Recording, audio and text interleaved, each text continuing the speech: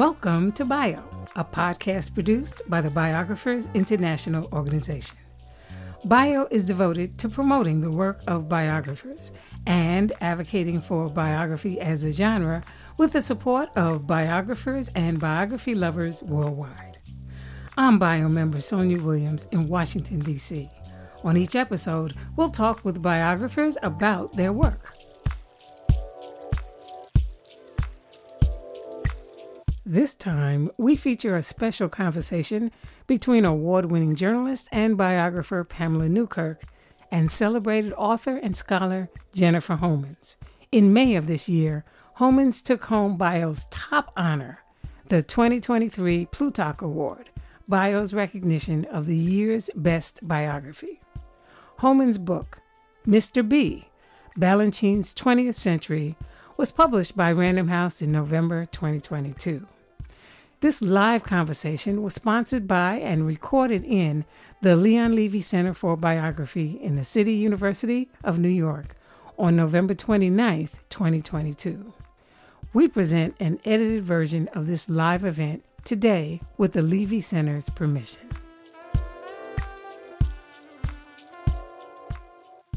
My name is Kai Bird, and I'm the director of the Leon Levy Center for Biography, a wholly unique institution hosted by the Graduate Center of the City University of New York and founded by Shelby White and the Leon Levy Foundation in the year 2007.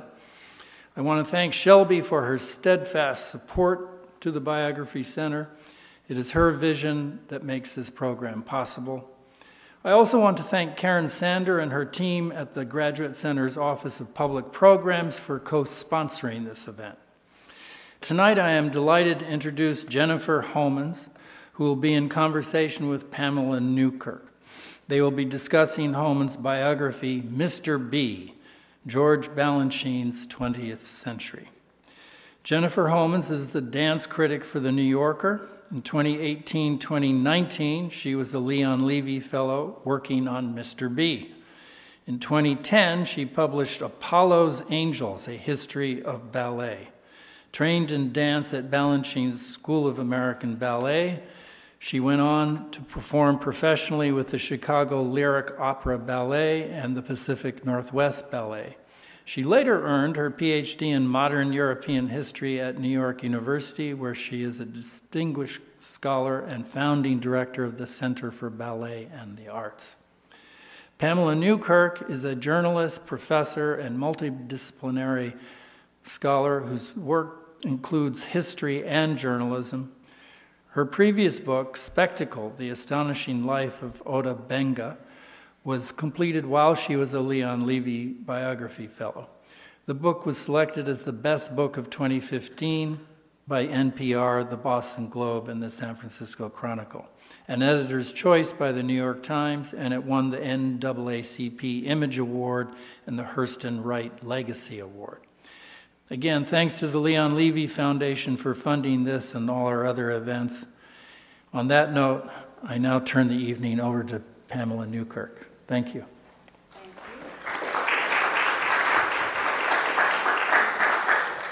Thank you, Kai. It's wonderful to be back here, not only after the pandemic, but after my book signing here when Spectacle was published.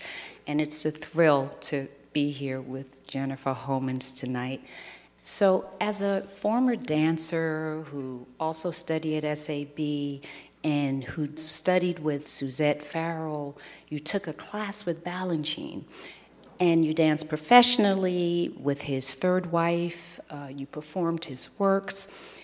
So you were perfectly poised to set out for this challenge. But there had been other biographies. So when did you decide to do this, and how did you go about it? So I decided to do it soon after Apollo's Angels was published. So it was in about 2012, I think.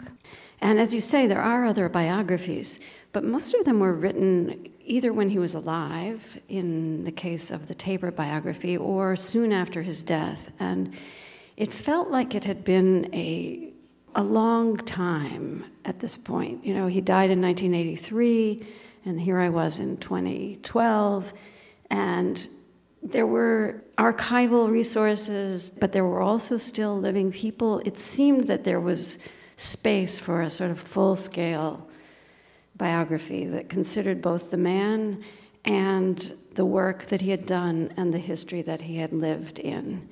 So, I mean, that was my sort of intellectual reason. I think I also had personal reasons, which had to do with, as you said, I danced many of his works, and I had tried for years to sort of put him behind and put dance behind and just say, okay, well, that was one life, and now I'm a historian, and I'm going to live a different life. And okay, I'd gone back and done Apollo's Angels, but I just wasn't sure that I wanted to do another dance, but I couldn't.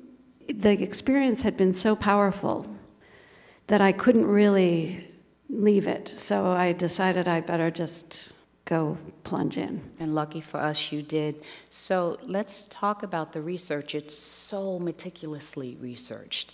And I believe you spent 10 years working on this. I did. Right. Tell us about the research. Where did you go? What did you find that others hadn't found before? I mean, I started by thinking, I'm going to do mostly archival research. And then I started doing a few interviews and talking, especially to the women that had danced with him who were still living, and there are many, because they were so young when they began. And as I started talking to them, I sort of shifted my strategy, and I figured, well, the archives are always going to be there. These people may not. So I made a long list of people, starting with the oldest people, and I just started to make my way through it. And as I talked to people, I realized that I was really interested not just in what they had to say about Balanchine, but who they were. They were the most interesting, eccentric group of people, and so fascinating. And so I ended up, spending hours with each one and talking about their whole lives. You interviewed about 200 dancers, I right? did, and I went back to several of them, many of them, more than once. And so it became a kind of immersion in their stories and in as I came to see it, their testimony about what had happened. Then I did do also archival research, both in New York, also in Cambridge, Massachusetts, where the Balanchine papers are held at Harvard. Also, in different archives and small collections all over the country, sometimes in attics and basements. My this. Favorite, you my know favorite. this. And then across Europe, and I did quite a lot of research in Russia as well, with the help of a very gifted historian and research assistant who helped me by going into the archives for me. And he was so deeply private. So how was it when you first started approaching these dancers? Were people immediately open to you prying? No. And this was in a way the biggest challenge, both in terms of people and in terms of archives, because Balanchine sort of destroyed his past as he went. He didn't really care about the past. He was the opposite of a pack rat. He just, even when Lincoln Kirstein met him in 1933, and he was born in 1904, and he had been through a lot by then, he said he doesn't have a single clipping of his ballets. He's just not interested in the past. And he basically erased his past, he right? Erased it, he totally. Always said he was from Georgia, but where was he really from? He was from St. Petersburg. Right. And, there was a whole sort of mythology that got built up that was partly made, partly probably just something he kind of believed, but that it was also based on the whole idea that dance is now. And he really didn't, even though the past became a very deep resource for him, it wasn't something that he kept around him in objects. And I want to get to that because his work was, in a sense, really autobiographical, wasn't it? Like it's really, such a balance, right? Really mines his life, right? Yeah, he does mine his life. So right. I mean, he just. I thought of him finally as somebody who was watching all the time, just like the watcher.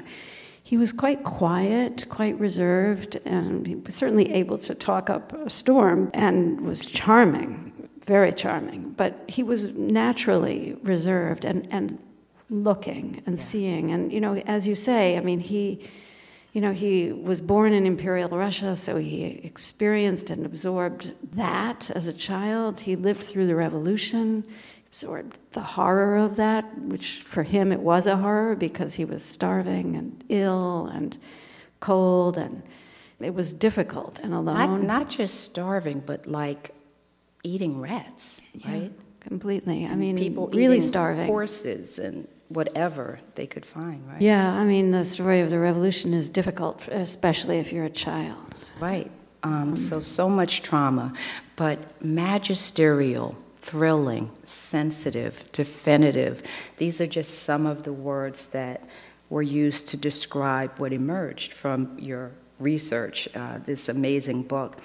And you render this richly drawn portrait of him, that he's like a homebody, right? Kind of simple in some ways. Yeah, right? isn't that amazing? Right. And you describe him as workmanlike, and you show the many ways that he was workmanlike. He was a craftsman, but he comes alive through his work and through his music. He played the piano. He was an accomplished pianist. And the two combined were really his passions, right? Music and dance. Completely. I mean, this was the base. The music was the base, the floor, as he put it, the floor that we all move on. Yeah. So you touched on what he lived through in Russia, but let's talk about his childhood, who his parents were, and who this little Georgy Balanchevats, is that how you say it? Yeah, Balanchevadze, yeah. He was... I mean, he was born in St. Petersburg to a Georgian father and a Russian mother. We know quite a lot about the father because he became a well-known musician who was very taken up with the kind of nationalist movement in Georgia in the last part of the 19th century, and was very keen on developing a specifically Georgian culture as opposed to a Russian culture. And so that's what Balanchine absorbed. I think that's what made him feel Georgian, because even though he had never been to Georgia until he went back in the 60s. Which is amazing, right? Which is amazing, He knew a lot about it because the father had the music all the time. He was trained in music at home a bit, on the piano with his mother, and they heard concerts all the time, and he did little shows with his brother and sister and the Georgian food, and so he had some of that. But the childhood is an amazing story in itself. It's a book in itself, his childhood, It right? is, and there is a book about it in itself, which I drew on. Yeah. But it's just to begin with, the year before he's born, his parents, who are not wealthy people at all. And they're not married. Right? And they're not married. This is a bit of a problem. They win the lottery. Or she probably does. She does. The lottery, right? She wins the lottery, and this is all something that Elizabeth Kendall uncovered in her book. And suddenly they're rich, and she has the money. So she's the one. This is a story of strong women. Really, in this whole book, there's just strong women everywhere, including the dancers, including his mother, who was fragile and frail, but also carried an enormous amount. I mean, the lottery money was, spent in crazy business ventures by his father, and his mother really just held it down, held the house. But he had another family, right? The father had another family, other children who nobody really knew about for a long time. Balanchine kind of knew about them. So there was a whole sort of confused scenario there, what I call sort of, it was like built on sand, the whole thing. Mm-hmm. And the parents do get married, but we don't know that they actually did get married, but the papers are there because they needed the papers. It looks like the papers came after the fact, right? Yeah, completely. And we're probably kind of doctored, exactly. Exactly. Probably paid for. And which may account for why he was so private. You think there may have been some shame associated with... it's an interesting question. The shame part, I hadn't thought of that, but I think you're certainly on their part, probably. Mm-hmm. Yeah. And, children absorb those things, as we know, right, as parents ourselves. He was certainly, it's part of his recessed quality, I think. His father was very outgoing, incredibly charming, always, the life of the party. A bon vivant, you A say. bon vivant. And he was really, as you said, a worker and a craftsman and a watcher. He was always watching and absorbing whatever he could take. Now, it was his sister who his mother thought would be the dancer, right? When she takes them to the Imperial Theater. Exactly. It's such a classic story, right? It's amazing. So tell us, so he's 8 or 9 when she takes him to the Imperial Theater, and then what happens? They see, a boy. And so the sister doesn't get in, but he's immediately pulled into an audition, and that very day, they admit him, and his mother leaves him. And He said, like a dog. And he said, and this I found on a tape that he did with a previous biographer. So it's in his words where he says, even those many years later in the 60s when he's giving this interview, he says, they left me like a dog. He was bitter about it. Yeah. Even though it led to his future good life, Right, but there was that sadness, I'm sure, and trauma. The sadness of 8, 9 years old, and they just leave him. leave him. And that's where he kind of grows up. That's right? where he grows up. Yeah. And it doesn't seem that he ever forgave his mother, but his father, he kept his picture by his bedside. Why do you think that is? I think he admired his father. He wanted his father's approval. His father was a musician, and that's what he wanted to be. And his younger brother became a musician, also And well-known, accomplished as well, right? Accomplished musician in Georgia. And I think he wanted to be, a sibling rivalry thing, wanted to be recognized as a musician. And so I think his father meant a lot to him. He was Georgian, he was a musician, he was accomplished. That was a lot. I mean, I think he was very fond of his mother, but he saw something soft and distant. Right, so he starts making ballets. He was really young. He was very young, and it's an interesting thing because he grew up in that Imperial Theater School long enough before the Revolution, because he's barely a teenager when the Revolution comes. But he absorbs this sort of Petipa legacy, the legacy of the Imperial Ballet, of these big story ballets, Swan Lake, The Sleeping Beauty, of the things we know as Russian ballet. He's got all that. And then when the Revolution comes, he's never that taken with it. He's kind of ready to move on. He wants to make ballet progressive, as he puts it. And he's working with these radical artists on the avant-garde of the revolutionary scene. And so, once he's grown up enough past the starvation and the difficulties of the early years of the war and revolution, we shouldn't forget there's a war there too, and a civil war, brutal. So as he's becoming a later teenager, he really starts working in these venues that are outside of the Imperial Theater, even though he's got a job as a dancer there. So there's this tension already developing between the classical and something very avant-garde. And he's studying music as well, right? He's studying piano. Then he gave himself a good musical education. He basically went over to the conservatory across the street and enrolled himself. You said he read scores like others read novels. Yeah. Music was just so foundational for him, and he was really tied to like the music of Tchaikovsky, but he was really, really enamored with Stravinsky. Yeah. What was that based on, that kind of... I mean, I think that's it's the Russian but new. Here was somebody who was remaking music, sort of Russian and Western combined style that also had influences from jazz and all kinds, as far from Russia to America. And this was the world that interested him and that he became a part of. So he was admiring of Stravinsky from the very beginning, even before he met him in Paris later. Because Stravinsky had by then already left Russia. He did not live through the revolution in Russia. Right. So they were different generations. And he was already famous, right? And he was already famous, and he became a kind of father figure, I think. Somebody who really... People told me over and over again, there was no one Balanchine admired as much as Stravinsky. He was in awe. Yeah, you said he saw him as a god. I'm quoting you. He bowed, doted, and acquiesced. And that's not something that seemed... He didn't acquiesce to many other people. Right. He thought he knew, and he did most of the time, about his own work. Yeah. But with Stravinsky and the times they worked together, he would listen and change things. Yeah, I mean, Stravinsky weighed in on his choreography, right? Stravinsky weighed in on the choreography. Yeah, and they would argue, you know. In Russian. I love that. Yeah. So he leaves Russia at age 20. Talk a little bit about the circumstances of him leaving and what happened. You know, his early life is so packed. It's hard to even. Oh my it's God, like so much. It's so much. I mean, by then by the time he's already 20, married. He's accomplished, right? He's accomplished. He's known. He's started a small company in Russia called the Young Ballet, which is doing very radical work.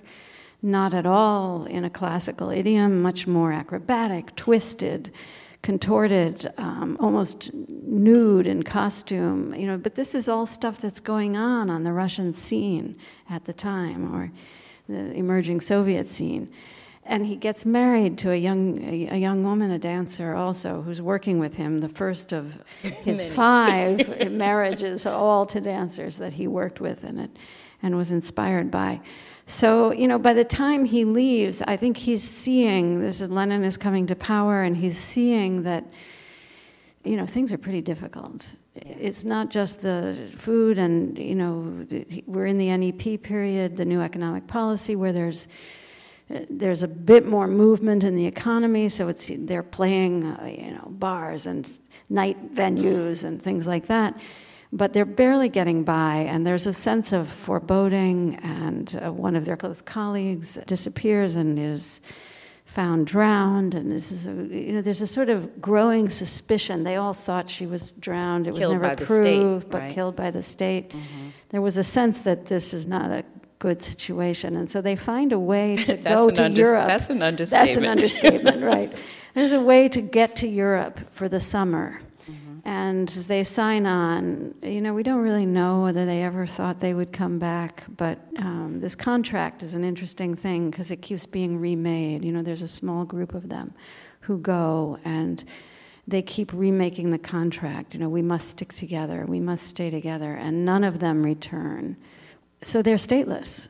Right. They arrive in Germany, and they go from being well-known performers with at least that kind of recognition and stability, right, to being completely stateless in exile and with no money. So they're bouncing between Berlin and Paris and... Yeah, and then finally Balanchine gets a job with Diaghilev, who had already been there. I mean, the Diaghilev era has already had a whole chapter, and so Balanchine sort of walks into it in the 20s, and it had started in the early 1909, 1910. Can't remember when Diaghilev exactly arrived, but so he's walking into a situation that's quite well established, but in great need of talent, and Russian talent, choreographic talent. And he starts working with, you know, the European avant-garde. He's working with Matisse and Picasso and Dali and you know, Ravel and Wardrobes Stravinsky. by Coco Chanel. Yeah, Coco Chanel. I mean, this is just, he's in Paris in the 20s, and he's watching and absorbing and doing and making dances at a fast rate. So he was 24 when in 1928 he does, is it Apollo Mussagit? Yeah, Apollo Mussagit, yeah. With Stravinsky. And it sounds like that's when you really start to see his vision for dance. You write, in Stravinsky's pristine score, Balanchine found his own blank slate. And what was so unusual about Apollo Mussagit? I mean, I think what was going on was that he had been trying out a lot of stuff. You know, he had been in the Revolutionary, he's trying out everything he's seeing there.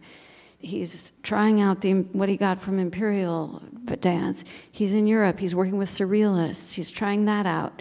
He's working with anybody that came his way with popular culture. He's trying that out. He's in musical theater. He's trying that out. He's seeing everything that's going on in Weimar Germany and all the cabaret acts. He's trying that out.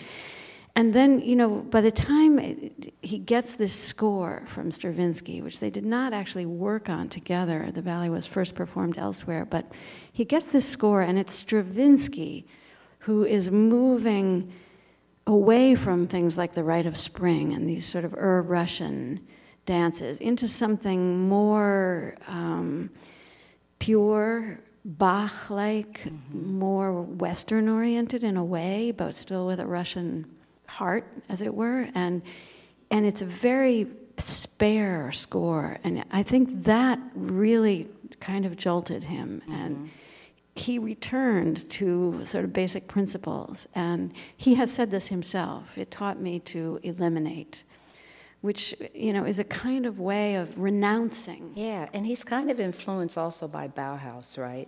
He's influenced really by big. Bauhaus, too. He takes that in, and there is that Bauhaus, yeah, you're right, the line and the structure.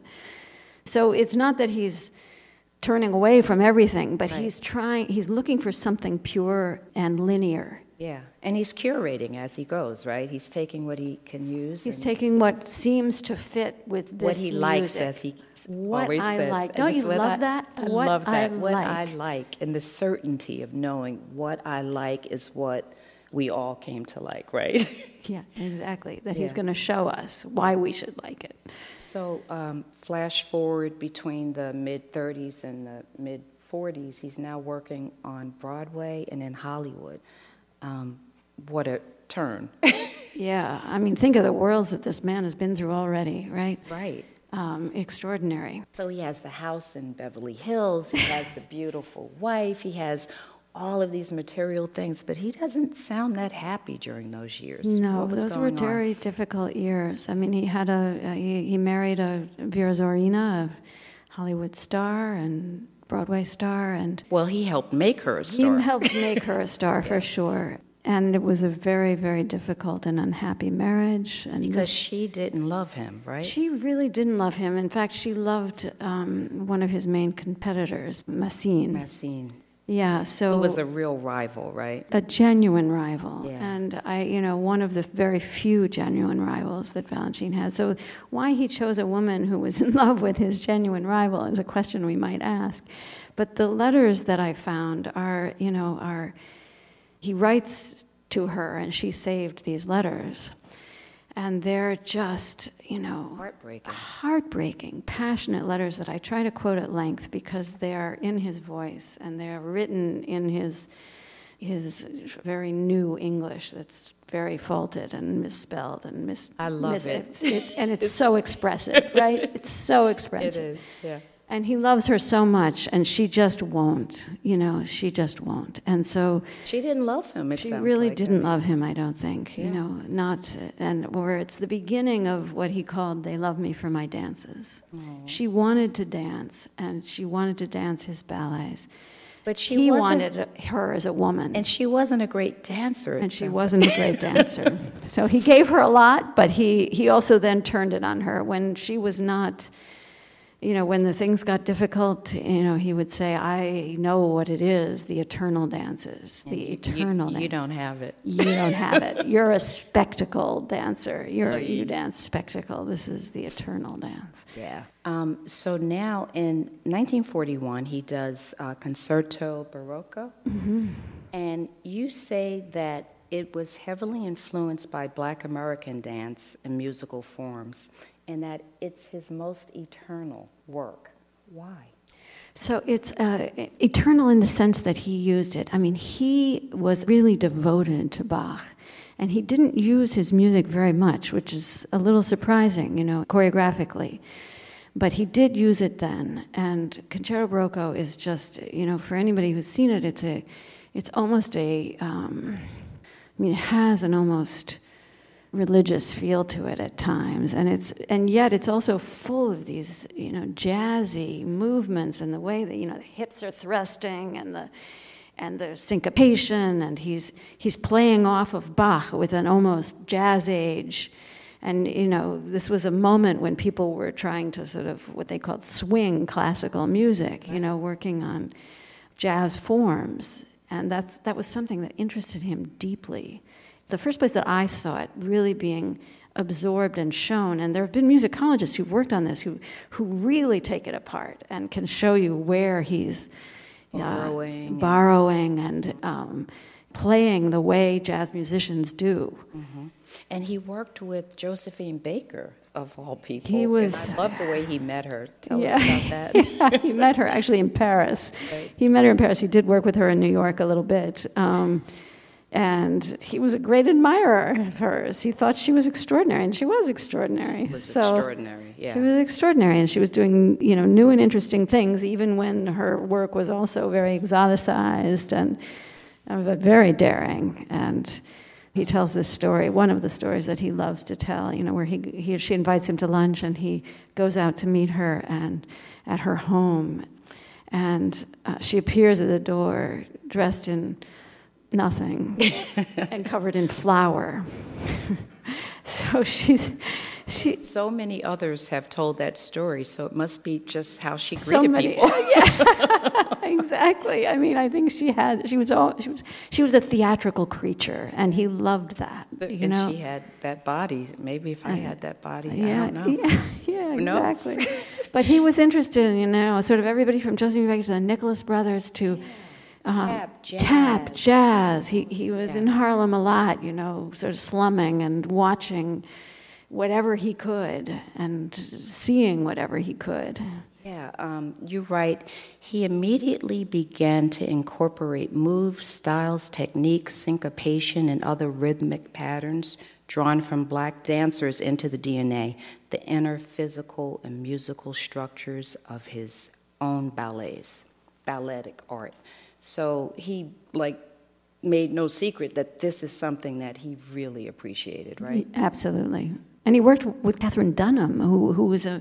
Yeah, I was surprised that, she had such an impact on dance, but I had no idea that he drew so much from her work. Yeah, he admired her enormously. And he even sent dancers down to her studio and sometimes, go study with her. Wow, but then you also reveal, and maybe it had been said before, that he posed in these photographs in blackface. How do you reconcile his admiration for these black artists with what was considered, at least to blacks at that time, a mockery, but it was very common as well, right? Right. Reconcile. I'm not sure I know how to reconcile it. Right. He was certainly... in the 20s, and even in London, he was working in blackface, and there are images of him in blackface and of Danilova, one of his common law wife, and a dancer he worked with a lot in blackface. It's just what was done, right? It's not really. I think it's just what it's done, but in a way, it's sort of not adequate, right? I really kind of tried to think. I wonder what you think about it, but I came to the idea that he said this as well. I think he was kind of single-minded in a way. He was a theater man, and for him it was a theatrical tool and a trope he was interested in it. He saw it. He was like, wow, what's that? Just like trying everything else. He's trying it on. And he did work with black dancers occasionally in his company, but very occasionally. Oh, yeah. It's a white company, and notably Arthur Mitchell, right? Most notably, yeah. And there were a couple of others, and especially later Mel Tomlinson and Debbie Austin. But that's a sort of longer story. But the idea of sort of reconciling that he would take on these forms, but also be somebody who was at the forefront, casting Arthur Mitchell in dances when it was hard to cross these color lines. Right. Yeah. And working with Josephine Baker and, Nicholas Brothers. Yeah, and I didn't realize deep respect that for them. Cabin in the Sky, this all-black film, he was totally behind it. Yeah. Not so much the film, but the music, the musical itself, that the film was derived from. Right. And he put his own money in it. He wanted to do it, and he let them, he was there to learn. Right. He wasn't saying, oh, now you must do this, now you must do that. He was like, let me see what you do. What are you doing? What do you think? And he gave Dunham a lot of free rein. Yeah. But even still, his favorite dancer of all time was Fred Astaire, who you remind us also performed in blackface. But the biggest revelation for me was that he did this post-synchronization. Where Astaire. Yeah. Not Ginger Rogers, who danced backwards in heels. Yeah. But so tell us about that. What this post synchronization? Oh, you is. mean the way he would yeah. Astaire was, I mean, but Astaire was so involved in his taps weren't dubbed, but he was very involved in perfecting the film version of whatever they were filming. So he would go back into the edited version and make it perfect. Like to what was the example I gave? I can't remember. It's like to a 32nd of a second. He could say, okay, no, we need to cut it right here, a little bit sooner than you did, like a nanosecond, right. Literally a nanosecond sooner. And I think Balanchine had, he learned from that too. He's looking at all these things, and he was very exacting about music as well in certain places, because the effect was only achieved there. Another quote, you said, in a way, Balanchine was like Astaire, a white man reinventing black dance in his own image. That's a lot. That's a lot. Yeah. And then you describe Agon, am I saying it correctly? Agon, yep. Which premiered in 1957 as revolutionary in the work where Balanchine becomes Balanchine. What happened there that you think marked that moment when you really see it all come together? Yeah. I mean, it's a ballet that comes sort of midway in the life and midway in the book, and it sort of, it takes both halves of the life, and it's a centerpiece right in the middle. And it was probably his most breakthrough radical work, although there's some predecessors, certainly. So why is it a big change? I mean, it's the origins, really, of what we think of as a sort of full-blown abstraction in dance. And it has other origins as well, but in this dance, Balanchine, strips the stage completely. There's no sets. The costumes are leotards and tights. They're not anything. Right. That's a costume, for sure, but there's nothing. It's a revealing of the body. That's right. What he wants to do. And there's no distractions from that. There's light coming in from everywhere, just light. And so the body is just highlighted and lit and exposed. And the music is Stravinsky, and he's working directly with Stravinsky this time, right, in the studio, and they're having, from the very origins of the piece to the end, they're working together on it. And it's one of the most thrilling moments of his life, and it comes, and this is a kind of a theme in the book, that it comes at a moment of great loss. I mean, this is something you've alluded to as well, that, his wife had been stricken with polio. He had spent a year abroad caring for her.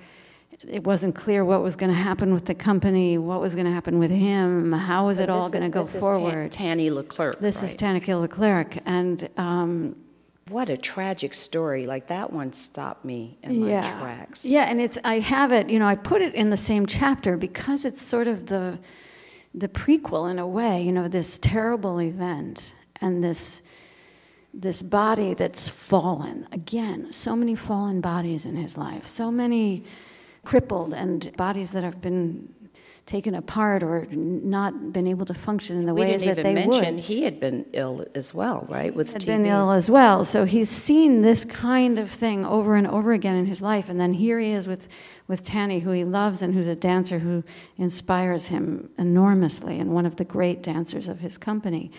And she's stricken down, but no one knows what's going to happen. And then suddenly he comes back and he has this power, creativity that just, Agon is the result.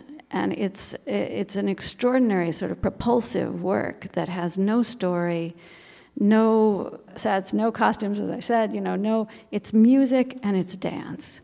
And it is stunning experience if you've seen it, and people at the time were overwhelmed by it. Right.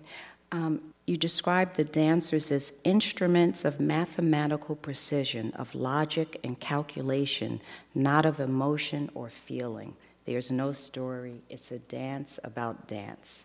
It's a dance about, he even called it an IBM computer dance, right? Because he was very interested in whatever was going on, what's at the forefront, what's happening. Right. And so the early huge computers, right? These IBM computers that were part of the Cold War as well. So, we've got this, and now we've got this dance, and it had that kind of it was almost like math. I mean, the counts were just difficult, and the dancers described it as you go on. Even today, they describe it that way. As you go on, you're on edge the whole time. You're just barely trying to keep up. Just reading it, I was on edge. Good. Well, I was trying to create that. You did. You did it. And I love this quote you said of Balanchine. We're like flowers. A flower doesn't tell you a story. It's in itself a beautiful thing. And that's what he was really trying to establish, was that you don't need dances that act things out. I mean, this is where he was often called cold, right? There's no emotion. The dancers were often performed with sort of, their faces weren't, and they weren't smiling, they weren't selling, they weren't performing. It was a more internal experience. And so the idea is that dance has its own validity as an art form. It can communicate in and of itself like a flower, like something that is beautiful in its own, and doesn't belong to words. Right. Doesn't belong to language and acting. So that was revolutionary. It was. Yeah. It sort of strips out the pantomime aspect. Yeah. The costumes, the pantomime, the sets, everything, right? Yeah. So icons appear over and over throughout the book. And so what was their significance in Balanchine's life and work and in the book? Yeah, I mean, this is something that Lincoln Kirstein, who worked with him a lot, often talked about as well, was the icons. And Balanchine had icons with him his whole life, just in his home, by his bedside. He would buy them. He was a deeply religious man, Russian Orthodox. And, the icon is an interesting thing because it's a flat surface, just the way Agon was a flat ballet. It didn't have the depth created by sets and costumes. It was a flat surface, just like an abstract expressionist painting, just like an icon. And the icon also has something called, reverse perspective, which is a very interesting sort of phenomenon that I think he used in his dances as well, where, if you're looking at a painting and you're looking at the surface of the painting and then you're looking into the painting because of perspective and Western painterly traditions, whereas with the icon, you're looking at the surface of the painting and it's flipped.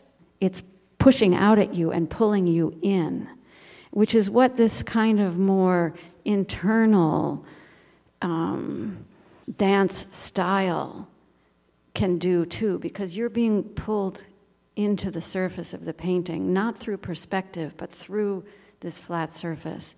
So there's that. And then, the icon also is something that's it has no source of light. It's illuminated from within. And it's also anonymous, right? We don't know who made it. Right. Exactly. And it tries to erase the sort of idea that there's an I, there's an author.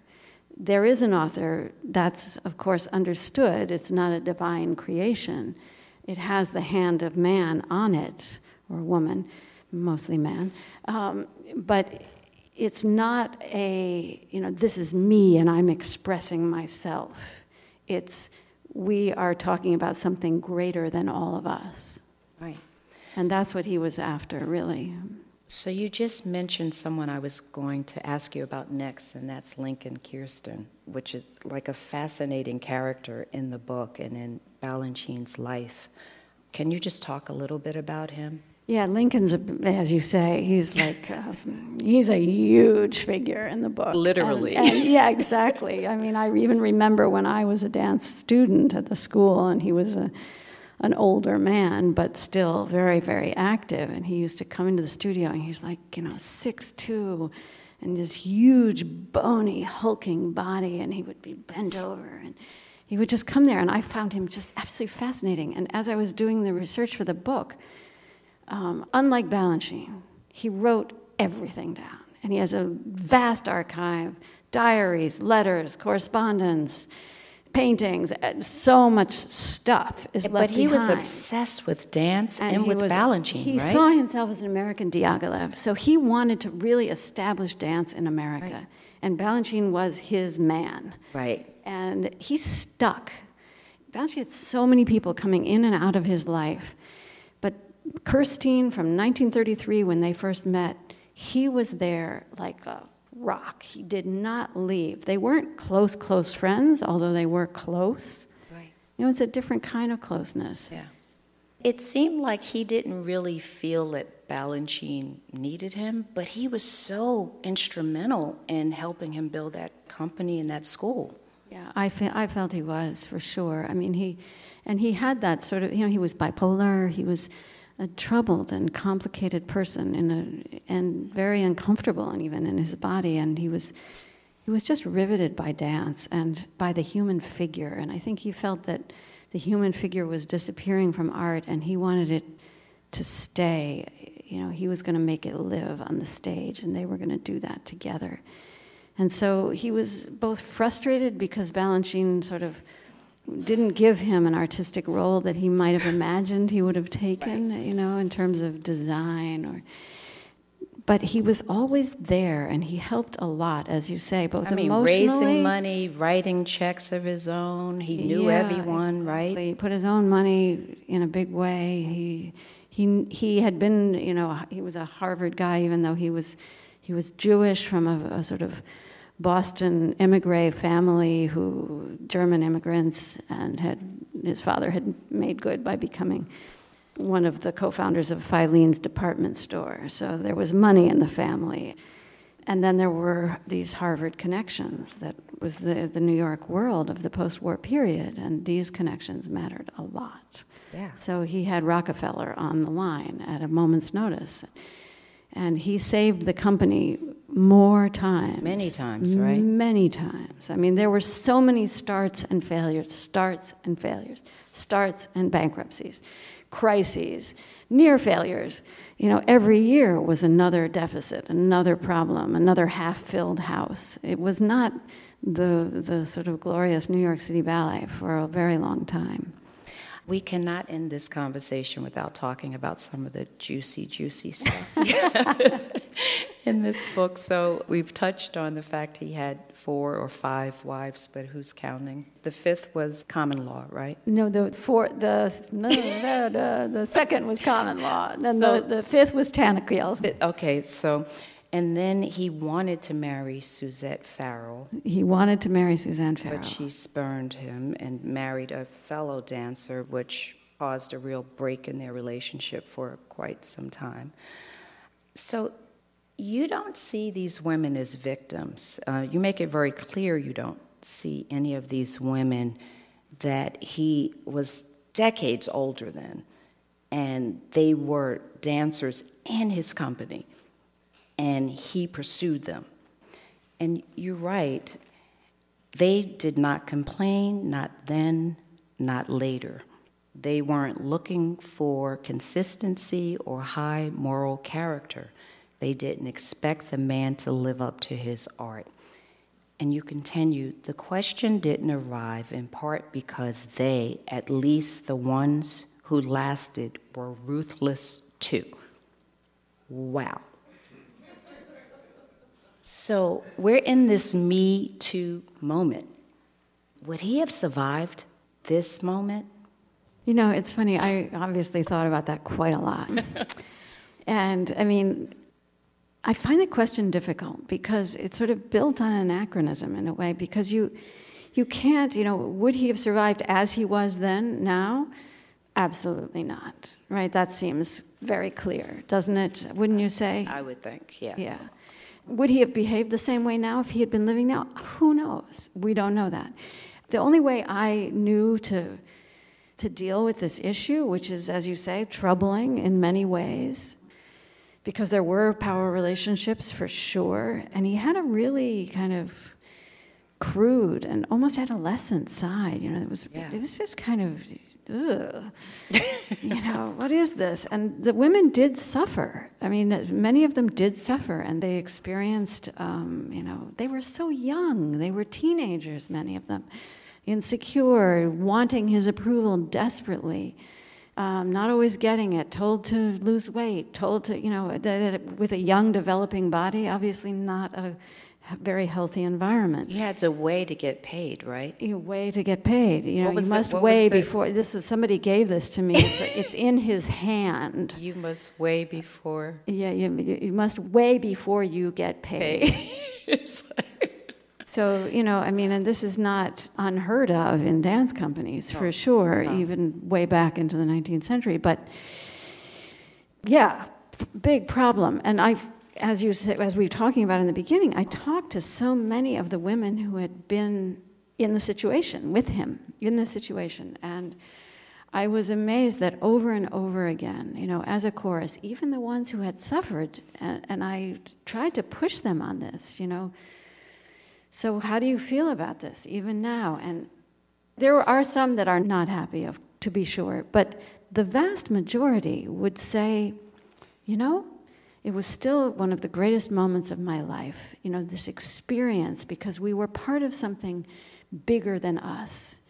And you can call it cultish, and it was in parts, but it was also something spiritual that was giving these women who were often, especially in the early years, kind of looking for some kind of a home or a place or a father. Many were from broken homes, right? Many were from broken homes, Immigrants. Especially in those early years. Mm-hmm. Immigrant families, more than you would think, were fatherless, or the father had left.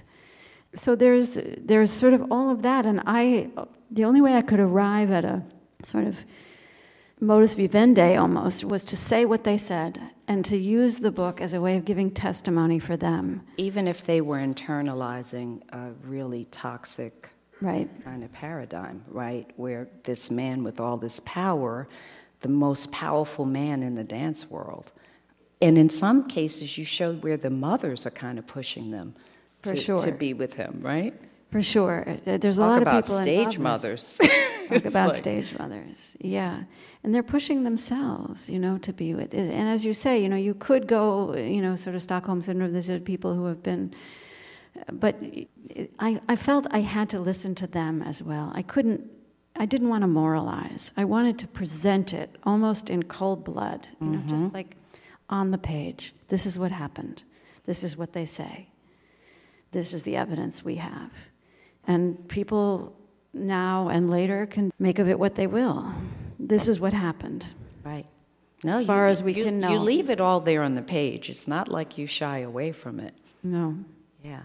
But I struggled with that. Mm-hmm. Mm-hmm. Yeah, I did too. I mean, and as you know, I'm the mother of a dancer, so I was like, I'm glad my daughter didn't go to SAP. Yeah, and I struggled with it personally. Like, was I part of that? And I had friends, some of them are here tonight, were we part of that? Was that? And we also thought we were feminists, and they did too in some ways. I mean, it's a difficult issue to sort of make sense of, and the only way I could do it was just to be the sort of, okay, I'm not going to, as you say, I'm not going to shy away from any of it. I'm going to put it out there and just be the historian. Yeah. There was also, it didn't come up earlier, he was fired from the Met in 1938 over some kind of scandal. What was happening there? His dances, even early on, and we talked about it a little bit in the Russian context, in the early years in St. Petersburg or Petrograd or Leningrad, whatever they were calling it at any particular moment, his dances were very erotic, often.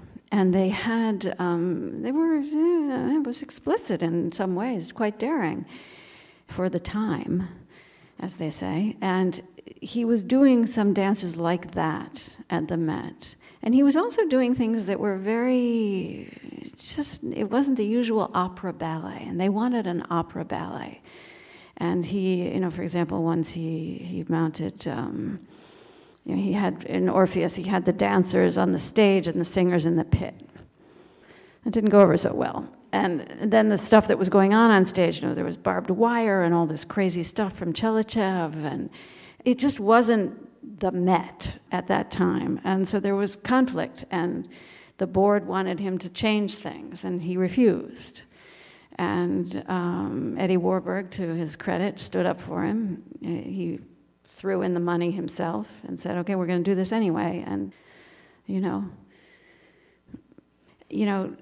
I tried to tell the story of the dances, I tried to describe the dances in both by keeping track of both the external, what they look like on that flat surface or on whatever surface you're seeing as you watch, and the inside, the experience of the dancer, him or herself.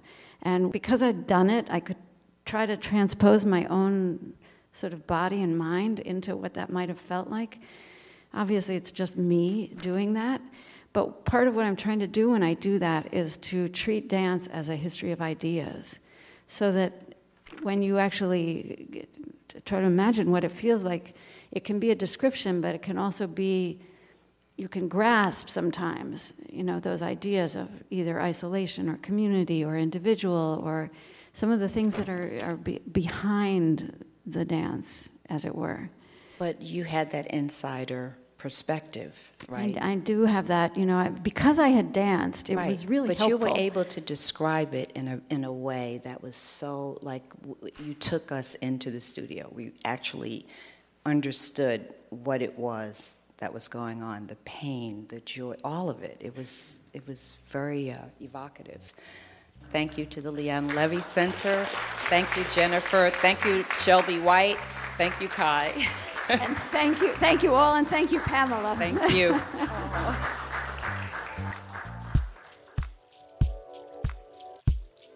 That was author Jennifer Homans, BIO's 2023 Plutarch Award-winner, speaking with fellow biographer Pamela Newkirk during a program sponsored by the Leon Levy Center for Biography in Manhattan on November 29th, 2022. We'd like to thank the Levy Center for granting us permission to present excerpts from this interview in our series. To learn more about BIO or to hear other episodes in our podcast series, please visit our website, biographersinternational.org.